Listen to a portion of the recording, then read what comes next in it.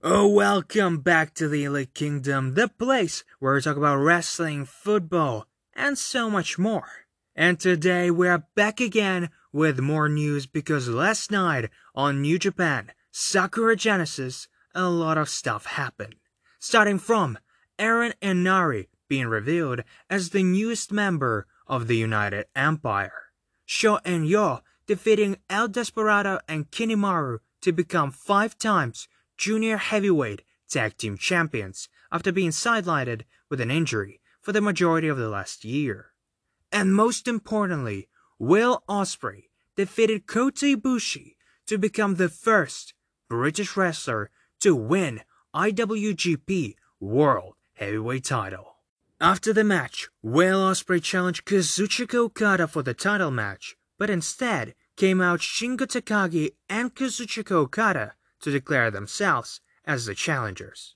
And now, it's been revealed that Will Ospreay will face against Shingo Takagi for the title at Wrestling Dontaku on May 4th, and the winner of that match will face against Kazuchika Okada at Wrestling Grand Slam on May 29th. On the next day, Will Ospreay had a press conference where he revealed that he will not bring back the old IWGP World title or IWGP Intercontinental title, which is, in all honesty, a very dickish move because the new design is questionable at best and a plastic toy belt at worst. He also said that he wants to prove to everyone that he's the best wrestler of all time. That's why he is ready to defend his title against anyone, even if that someone is not from New Japan roster. This announcement can lead to the match between Kenny Omega and Will Ospreay for the IWGP and AEW World titles. But it can also lead to the other matches because Will Ospreay called out 2 wrestlers in specific, Drew McIntyre and CM Punk. The actual chance of getting those matches is very low because Drew McIntyre obviously tied with WWE, and WWE doesn't really work with other companies. They buy other companies.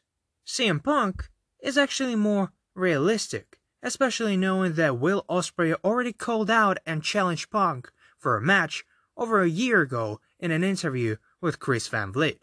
But it's still hard to believe that Punk will return to wrestling and go to New Japan and not to WWE or AEW, which will definitely pay more money. But we'll just have to wait and see because maybe, just maybe, it will actually happen. Sticking with New Japan, Jon Moxley challenged the veteran and the legend of New Japan, Yuji Nagata, for a match for the IWGP United States title.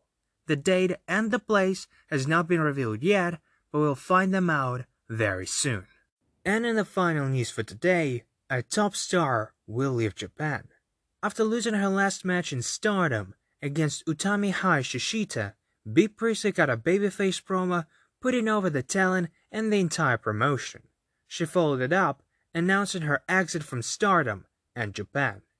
And if we're gonna believe Dave Meltzer, she will not resign with Stardom, New Japan, or AEW, where she worked since February 2019 up until the middle of the pandemic in 2020.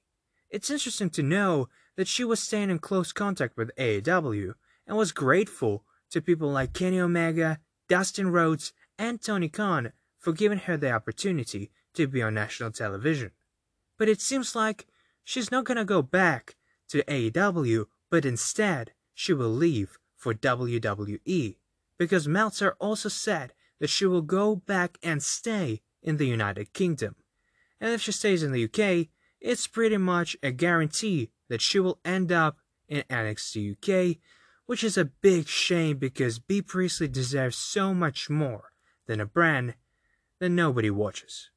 Well, that's it for today. Thank you for listening. Leave a like or dislike, whatever you feel like. Subscribe, leave a comment, and hear you soon.